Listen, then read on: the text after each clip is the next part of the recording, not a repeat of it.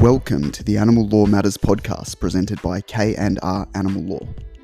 My name's Mike and I'm here with my colleague Naaman. We are partners of K&R Animal Law, which is a private law firm dedicated to helping animals and their human defenders. We created this podcast to give listeners a broad overview of animal law from a legal, philosophical, theoretical and practical perspective. Our aim is to help educate our listeners about animal law matters and encourage them to take action to help create a better world for animals.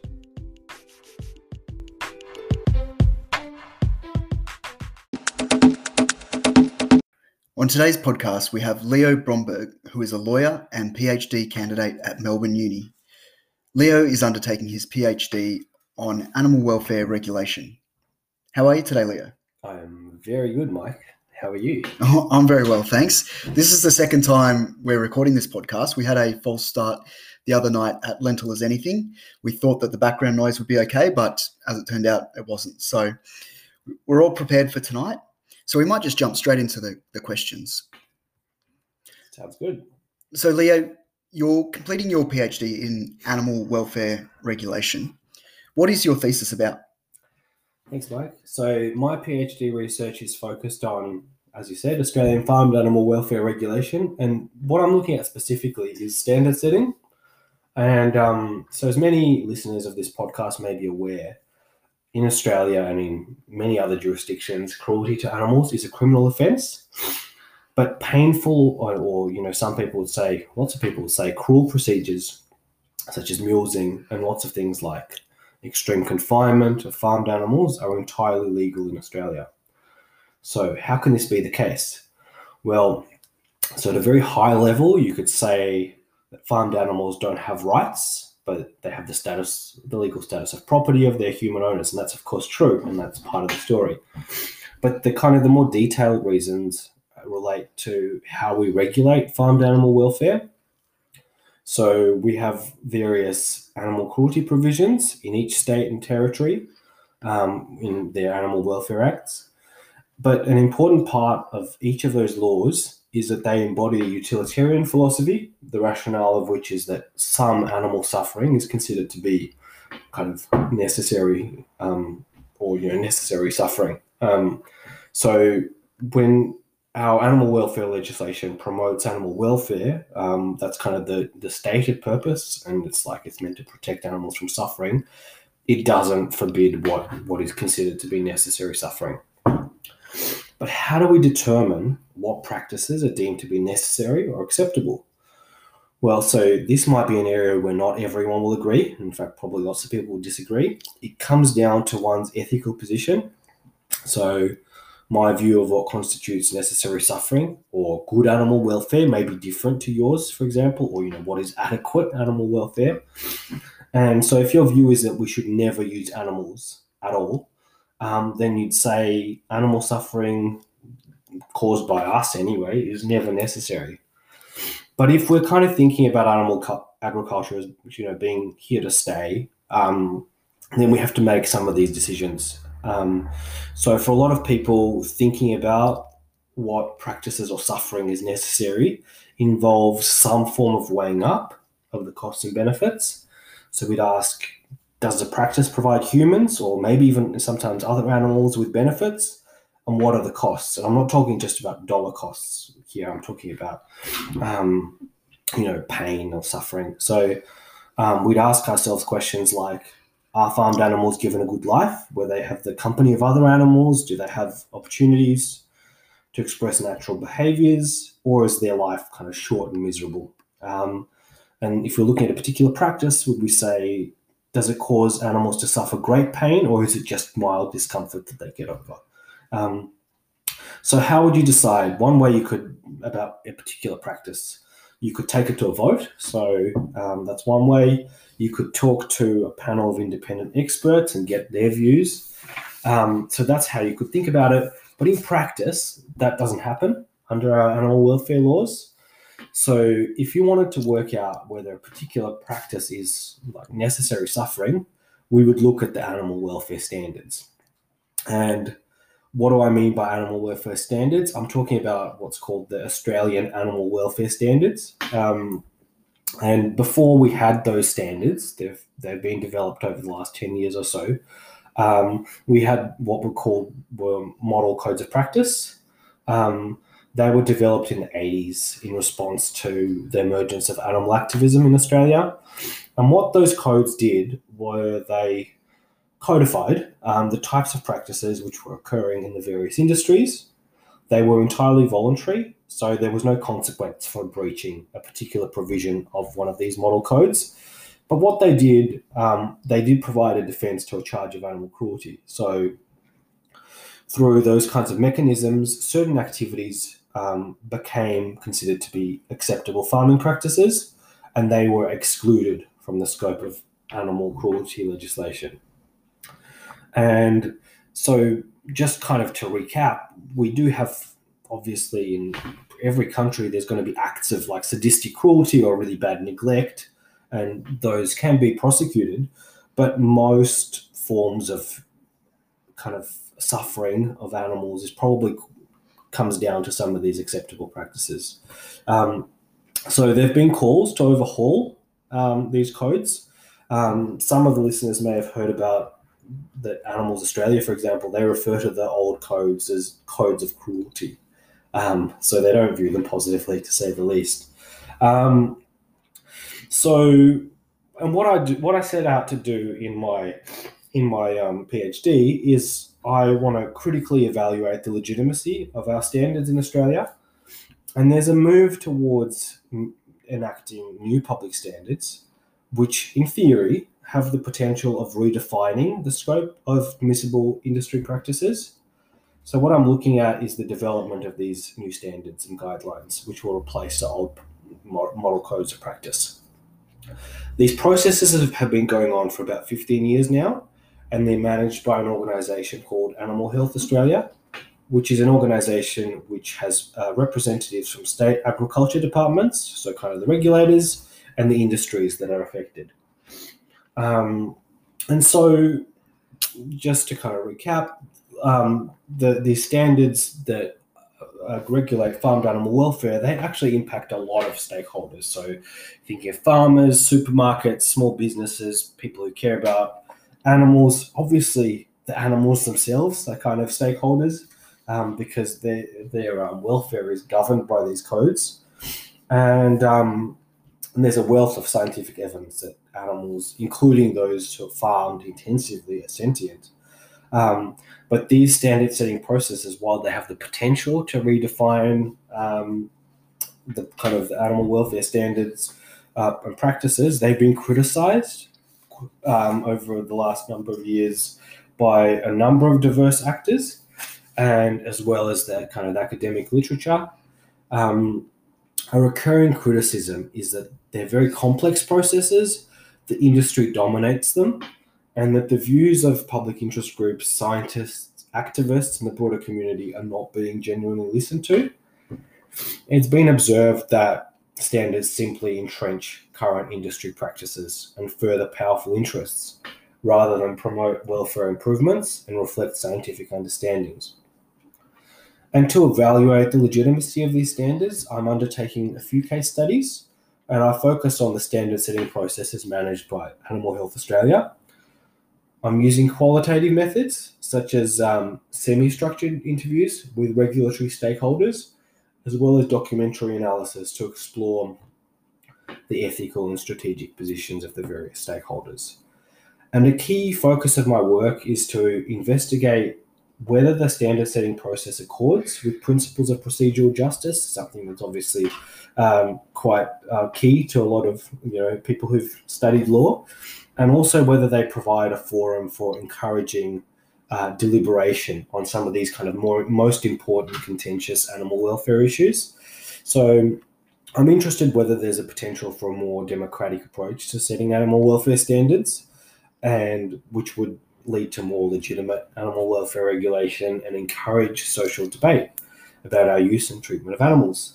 I'm also interested in how the normative pressure from social movements could influence regulation and farmed animal welfare practices. That sounds like a really important and interesting thesis that you're doing there, Leo.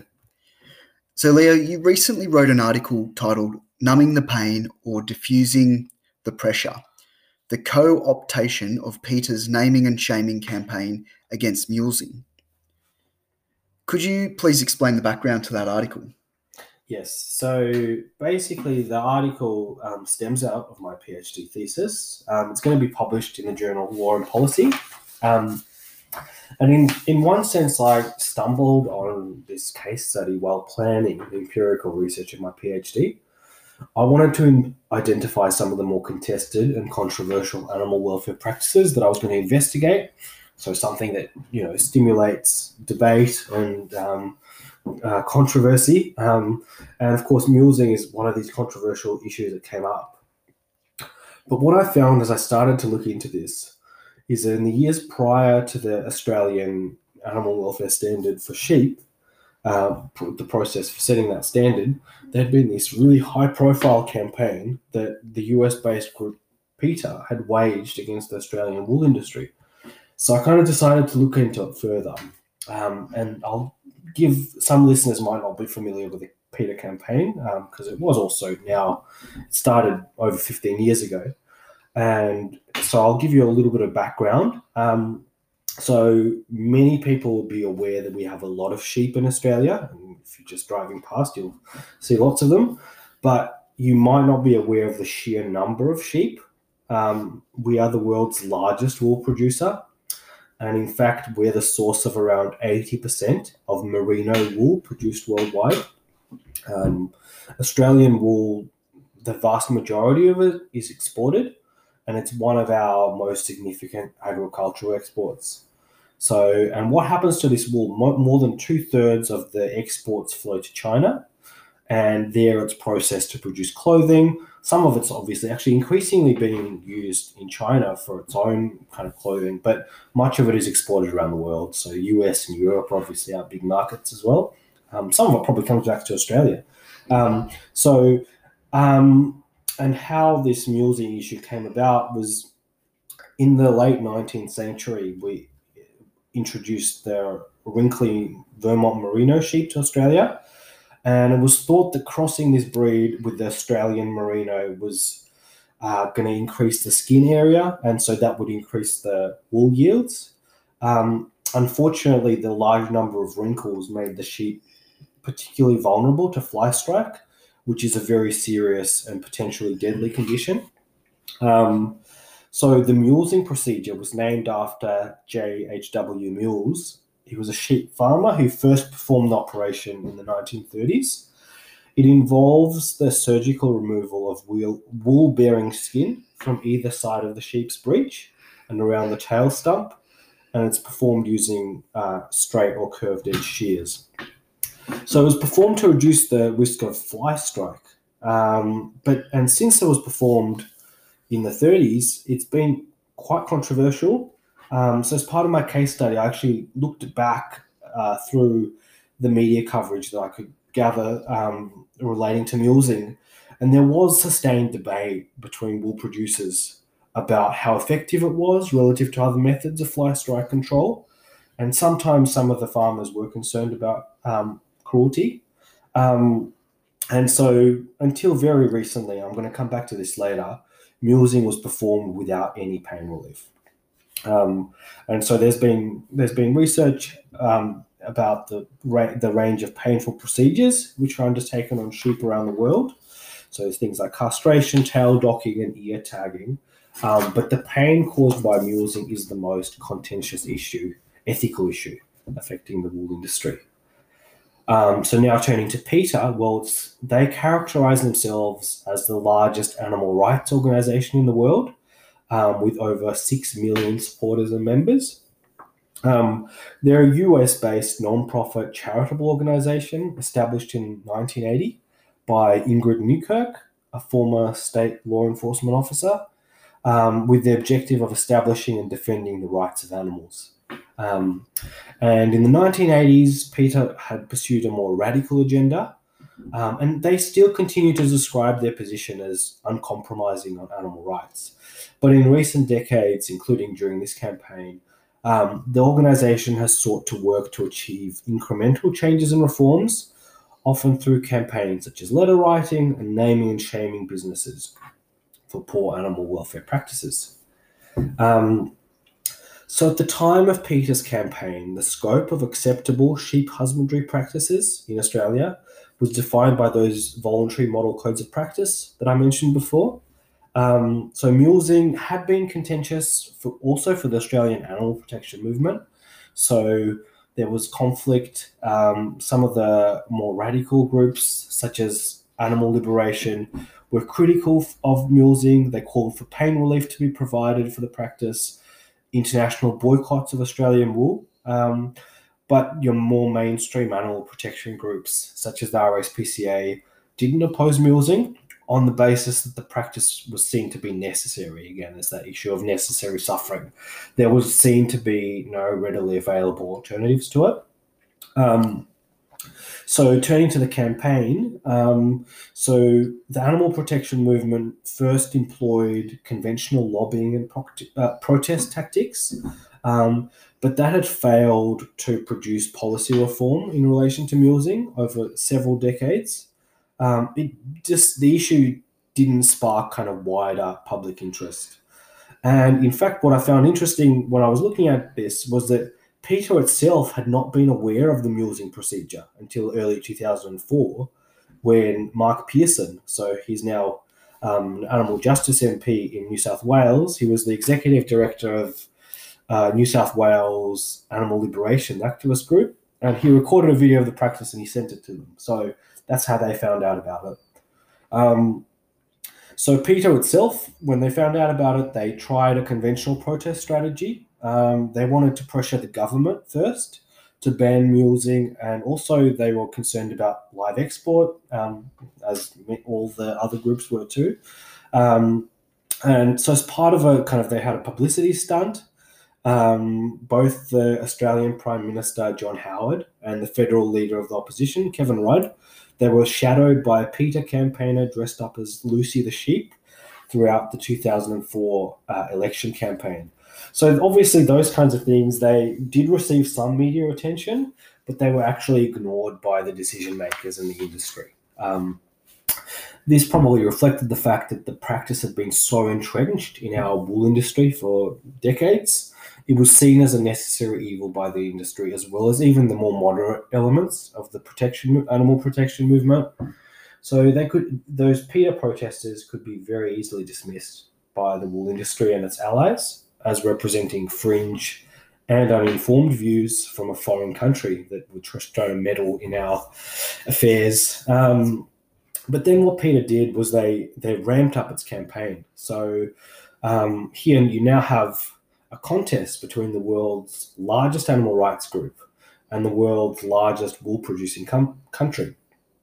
And what Peter did, how it supercharged its campaign, was it targeted major clothing brands and retailers. And the way it did this is it threatened to name and shame those retailers and brands that failed to respond to its calls to boycott Australian wool. This was going on for a couple of months, and the critical moment of the campaign, and I talk about this, there's a chart of this in the paper as well. It occurred in October 2004 when Peter convinced leading American fashion retailer Abercrombie and Fitch to boycott Australian wool. And there was this probably feeling among the wool industry that they're worried about a domino effect. So in response to this kind of concern and this possible domino effect, the wool industry actually committed to phase out mulesing by 2010, so in 6 years. But the move away from mulesing didn't actually happen. In 2009, so a year before the deadline, the wool industry marketing and research organisation called Australian Wool Industries, they argued that there was a lack of commercial, quick and easy alternatives. So they said that they weren't going to meet that deadline. They said it was a supposed deadline, so it wasn't really a deadline anyway. So if we look to today, the practice does still continue. So 11 years later, excuse me. But what has actually happened over time was that the campaign did caused a significant upheaval in the Australian wool industry. It sparked international public outrage, and it prompted many brands to boycott Australian wool. And there's been research which showed that the campaign markedly raised the profile of the issue among stakeholders. So farmers, scientists, animal welfare advocates, as well as among the general public. There was extensive media reporting of the campaign in the print media, on television, and online. The vast majority of the coverage took place in the rural Australian newspapers, but there was also interest internationally, including the major news organisations. So this Peters campaign, which was supported by a number of retailers and fashion brands, as well as celebrities such as Pink, and I think there were quite a few others, and public figures as well, that kind of thrust the Australian wool industry into the limelight for all the wrong reasons. So usually when businesses or governments or industries, when they're facing normative pressure from activist campaigns, what they do is they try to diffuse the pressure by characterizing instances of animal suffering as unfortunate but isolated instances, kind of your rogue wolf or your bad eggs. But as I mentioned earlier, this response was not available here because mulesing without pain relief was both widespread and legal in Australia. And indeed, it was actually legitimated as a necessary practice through the codes of practice. That sounds like quite the campaign. And Leo, what were the conclusions that you drew in that article? Yes, so in this article, I was interested in investigating the way in which normative pressure from social movements could translate into public standards and influence regulation practices. So I present the case study as a contest between animal activists and sheep farmers that also draws in a range of other players, such as the scientists, businesses, and politicians. And what I was grappling with in this article was this tension that social movements and animal activists, but probably all activists really, confront in deciding whether to campaign for incremental policy reform and whether this type of campaigning would compromise their more ambitious objectives. And this was something that I've thought about, and I'm still thinking about, in relation to how I do things in my own personal and professional life, and how we can make the world a better place for animals. So underpinning contests over animal welfare regulation are some really important moral questions, such as what constitutes a good life for animals and what constitutes unnecessary suffering, as I mentioned earlier. The other question for some people would be whether animal exploitation can ever be justified on any grounds. So that's where you're talking about abolitionists. They would level a critique at animal exploitation, arguing that it is rarely, if ever, justified. But then there'll be others who will argue that the lives of animals can be improved incrementally, such as through regulation, obviously relevant to my work, and that some of the more benign forms of animal use should continue.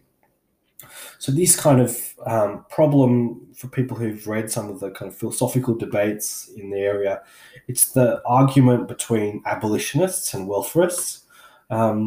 So critics of campaigns targeting incremental reform suggest that they only create the appearance of improvement while ultimately legitimating existing systems. So they make us feel good about something without doing it.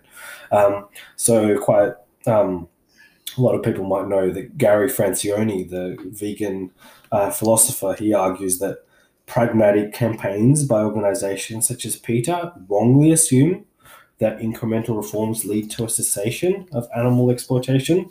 So he says that they're assuming that there's some causal connection between cleaner cages today and empty cages tomorrow.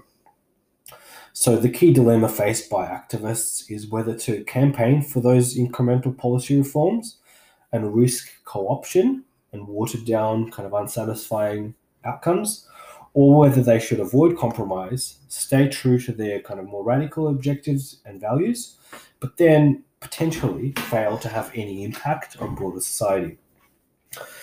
So in my article, I use the concept of corporatization. It's a concept that academics King and Busa came up with. And I use that concept to help explain the campaign against mulesing and how things panned out. So they define corporatization as a particular form of cooptation in which corporations come to dominate fields initiated by activists, and corporatized versions become widespread. So it kind of takes over the field. It involves businesses simplifying, or business interests simplifying and scaling up those ideas of the social movement activists.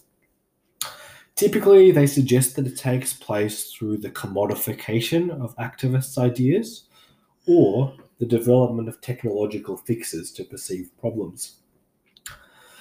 I conclude in my article that Peter's, well, not just Peter's, but generally activist tactics and strategies, including the framing of policy problems, how they define the problem, in a way to allow for corporate buy-in, can make corporatization more likely. But I also show that corporatization can be pivotal in securing that kind of incremental regulatory reform. But because corporatization doesn't challenge the fundamental assumptions underpinning production systems and regulation, those corporatized solutions or outcomes, they may not accord with activist values. So I'm not making an argument in the article about for corporatization or against it. What I suggest is it's important to consider whether corporatization is in line with activist values and the movement's long-term goals in each particular case or each particular movement. So in the article, I suggest that Peter's campaign resulted in several important but corporatized outcomes. So the heightened interest in mulesing prompted scientists to work on alternatives to mulesing, as well as pain relief, which hadn't happened to the same extent before. The main alternatives to mulesing include breeding sheep that are not susceptible to fly strike in the first place and improving husbandry practices. But both of those approaches would require some producers to make very significant changes. It would not be commercial, quick and easy at all. So at the same time, other scientists also developed pain relief products, which could be used for mulesing. And so I suggested in my article that pain relief for mulesing is essentially a technological fix. So it's not, technically you could say it's not an alternative to mulesing, because mulesing still happens. And depending on which form of pain relief is used, sheep will suffer, or they might suffer a lot, or they might suffer less. But it did create a practical solution for the wool industry that was certainly commercial, quick and easy, and it satisfied the welfare concerns of many retailers. So that's one development. The second related development was the implementation of what was called the National Wool Declaration. It was a new voluntary declaration scheme which provided potential buyers with information on the mulesing status of their wool. So they could find out whether the wool comes from mule sheep and whether pain relief was used. And this declaration scheme was introduced following urgent requests from wool exporters during this contest. So over time, the impact of Peter's campaign has waned. So in terms of the media, that's all come down quite a lot. And other animal activists still advocate for a cessation of mulesing. Lots of them argue that pain relief is not a long-term solution. But at the same time, there's only been a very small increase in the number of farmers who have ceased to mule, but there's been a very significant increase in the take-up of pain relief. So as it stands, there are likely incremental improvement in animal welfare as a result of the campaign. So all those sheep that used to be mulesed without pain relief now get pain relief, lots of them are, but the industry is hardly closer to an end of mulesing. So this highlights the challenges faced by social movement activists in reconciling pragmatic campaigns targeting incremental reforms with their longer-term objectives. So the PETA case study shows how activists and industry groups influenced animal welfare practices. The existence of the National Wool Declaration means that mulesing status has been corporatized, as businesses can now readily source wool that is perceived to be welfare friendly. What was initially presented by activists as an unnecessary injustice perpetrated against animals by the Australian wool industry has been repackaged into a range of animal welfare choices, which could then be exercised by market participants, farmers and retailers, and possibly some of the more informed consumers. Corporate interests, such as international retailers and multinational pharmaceutical companies that develop these pain relief products, are capitalizing on public concerns about farmed animal welfare, and this has the effect of de-radicalizing activists' ideas and legitimizing existing practices. So, and the availability of this declaration and other voluntary private standards that have emerged, such as the US-based Responsible Wool Standard, would make businesses unlikely to support another activist boycott relating to the same issue. What I find also quite interesting about this campaign is that they occurred largely in the absence of changes to public animal welfare regulation. So society is increasingly concerned about how we treat farmed animals, but governments in places such as Australia often take a back seat on these ethical issues surrounding farmed animal welfare, which leaves the fate of farmed animals to the invisible hand of the market and these kinds of campaigns as well. The corporatisation of mulesing status and the development of pain relief is in line with Australian government's light-handed approach to animal welfare regulation. Although the PETA boycott was successful in placing mulesing on the agenda and laying the groundwork for several market-based changes, it's quite interesting to compare these developments with what happened in neighbouring New Zealand at the same time. So, in response to PETA's campaign targeting Australian wool, New Zealand commenced its own phase-out of mulesing. The New Zealand government has since criminalised the practice, and all other forms of sheep breech modification. There's several other ways of kind of doing the same thing. And it just shows that government regulation can still play an important role in relation to animal welfare to ensure that practices are in line with social expectations. Although wool industry figures have claimed that pain relief for mulesing is a temporary solution, there also appears to be a significant resistance within the industry to phasing out mulesing. And I think partially it's because mulesing with pain relief is so effective and cheap and easy, it doesn't require significant changes to the status quo practices. So the claim that mulesing constitutes unnecessary suffering remains contested, particularly in Australia, but it is becoming increasingly accepted that readily available pain relief must be administered for the procedure. So by adopting the logic and language of animal welfare law, such as the welfarist idea of unnecessary suffering, rather than pushing an animal rights agenda or advocating for fundamental reforms, PETA was able to gain legitimacy for its claims, obtain buy-in from corporate and industry stakeholders, and help secure incremental improvements in animal welfare regulation. Throughout the course of the contest, proponents of mulesing argued that farmers should have the option of mulesing. However, what's quite interesting, more recently, farming industry groups in some Australian states have joined animal activists in calling for governments to make pain relief for mulesing mandatory. So that's a significant change. And last year, or 2019, the year before, the state of Victoria became the first Australian government to respond to these calls by enacting regulations mandating pain relief for the mulesing procedure, and these have now come into effect. So that's a really interesting development as well. So on the one hand, mandating pain relief for mulesing further entrenches and legitimates this procedure. It provides a shield for the wool industry, allowing it to respond to future anti-mulesing campaigns by pointing to pain relief and the availability of premium animal-friendly alternatives, such as mulesed free wool. But on the other hand, mandating pain relief for mulesing also represents a symbolic acknowledgement by the government and animal industries that animals feel pain and that animal industries have a duty to reduce their suffering. So the push to mandate pain relief reflects a growing acceptance within animal industries, that Australian citizens and the international community increasingly expect readily available pain relief to be used for procedures such as mulesing. Mandating pain relief for mulesing, together with the formal recognition of animal sentience in legislation and by corporate actors, provides a powerful precedent, allowing activists to successfully campaign for mandatory pain relief for other procedures and in other industries, and that's probably happening.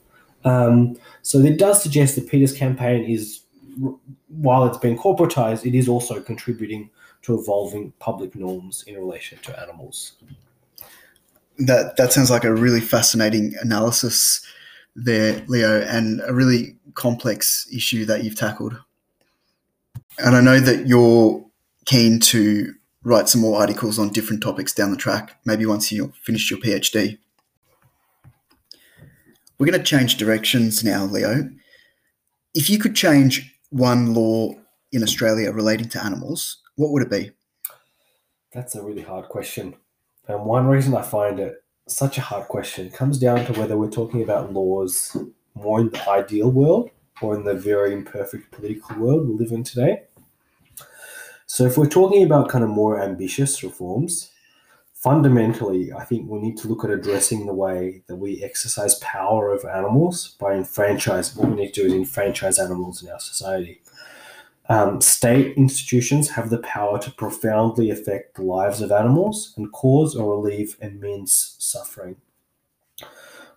We designate some classes of animals as pets, some as pests, some as endangered, and thus, they're worthy of protection. Some we treat as resources, but they're all subordinate to us and subject to being dominated.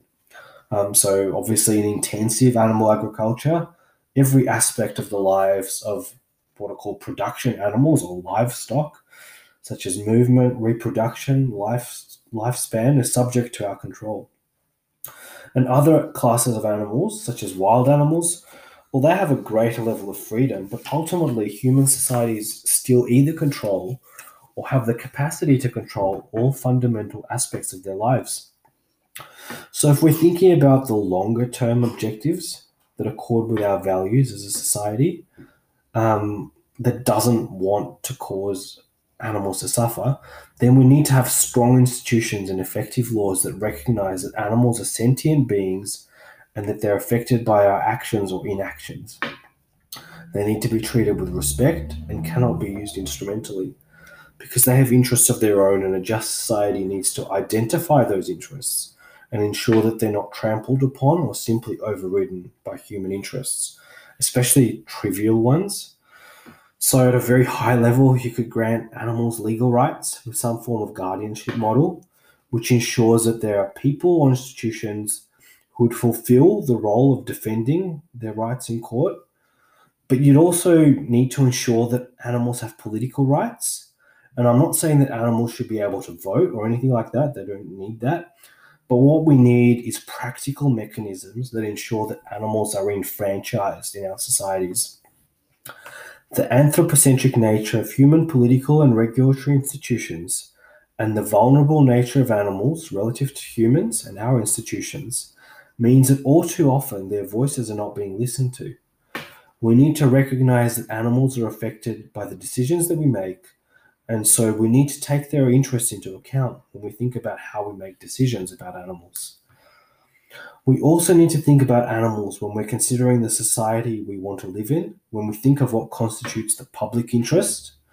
So society needs to continuously revisit and critique the overarching objective behind regulating and permitting different forms of animal use.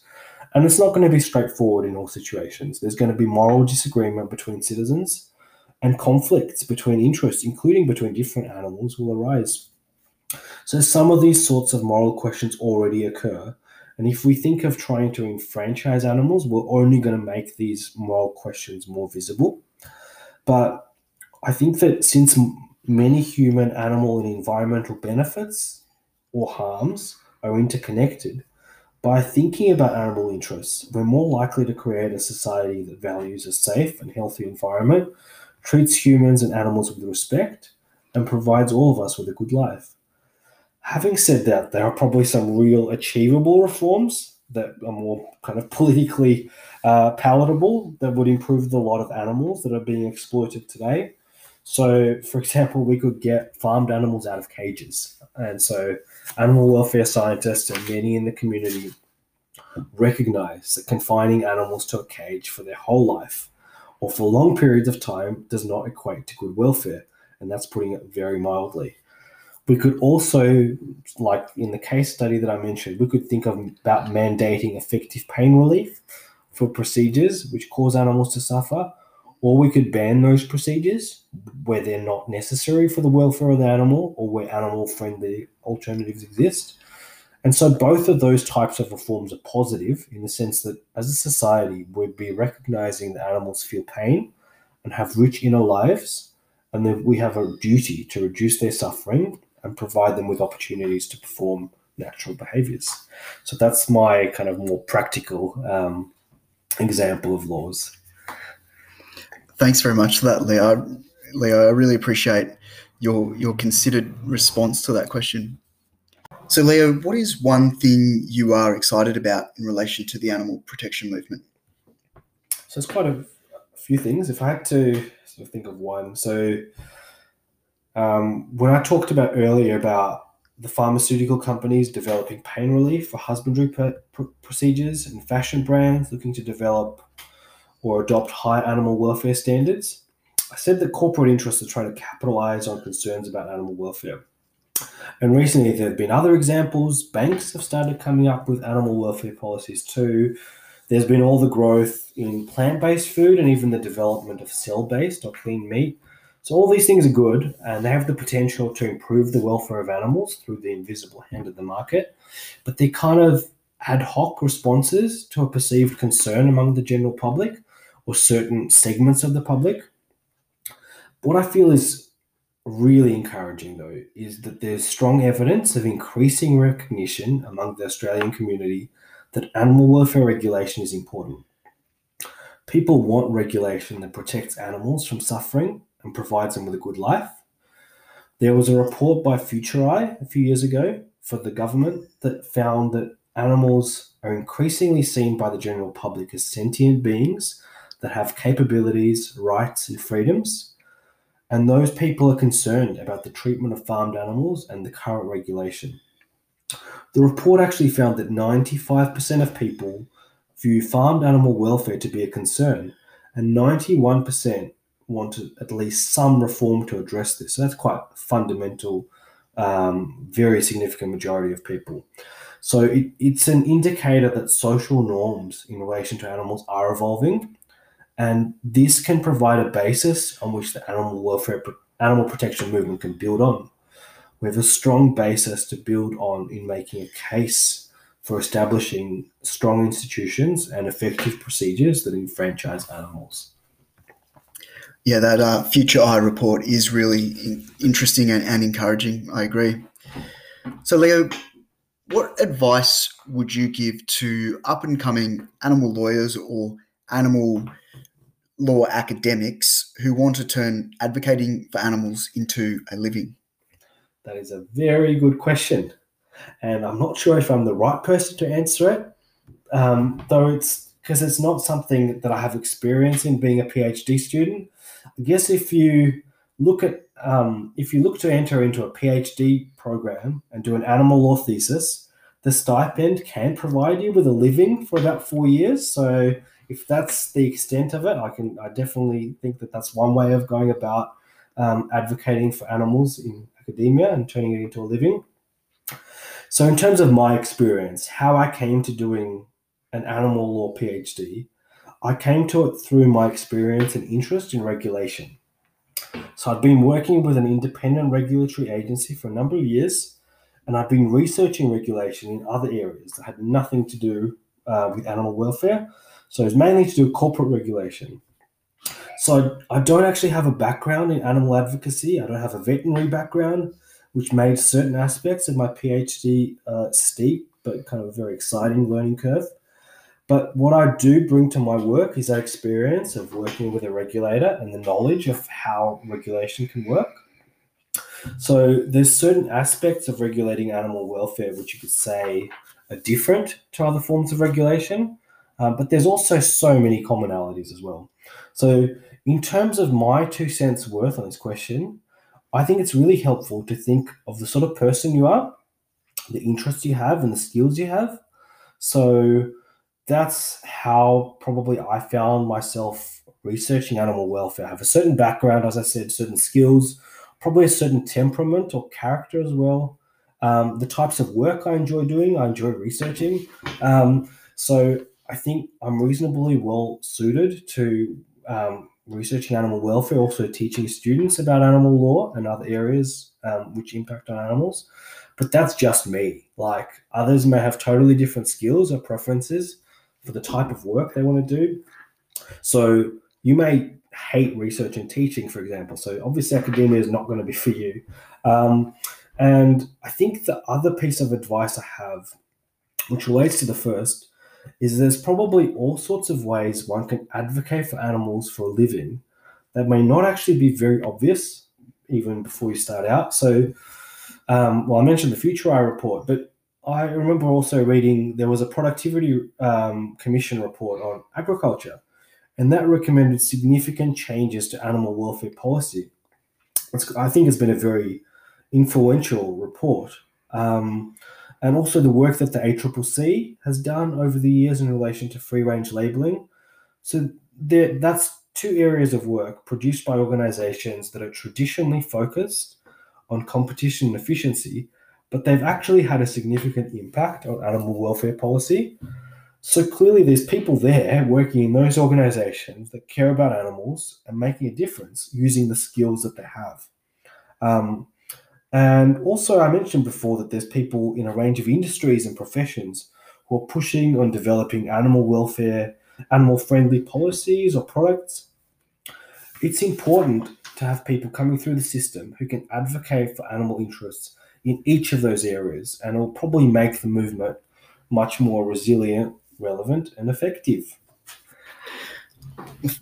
Leo, thank you so much for your time and for coming on the podcast. I really appreciated how detailed your analysis was in response to each of those questions.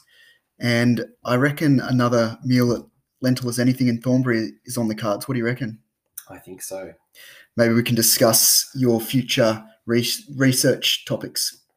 Always happy to. Thanks, Mike. Thanks for having me.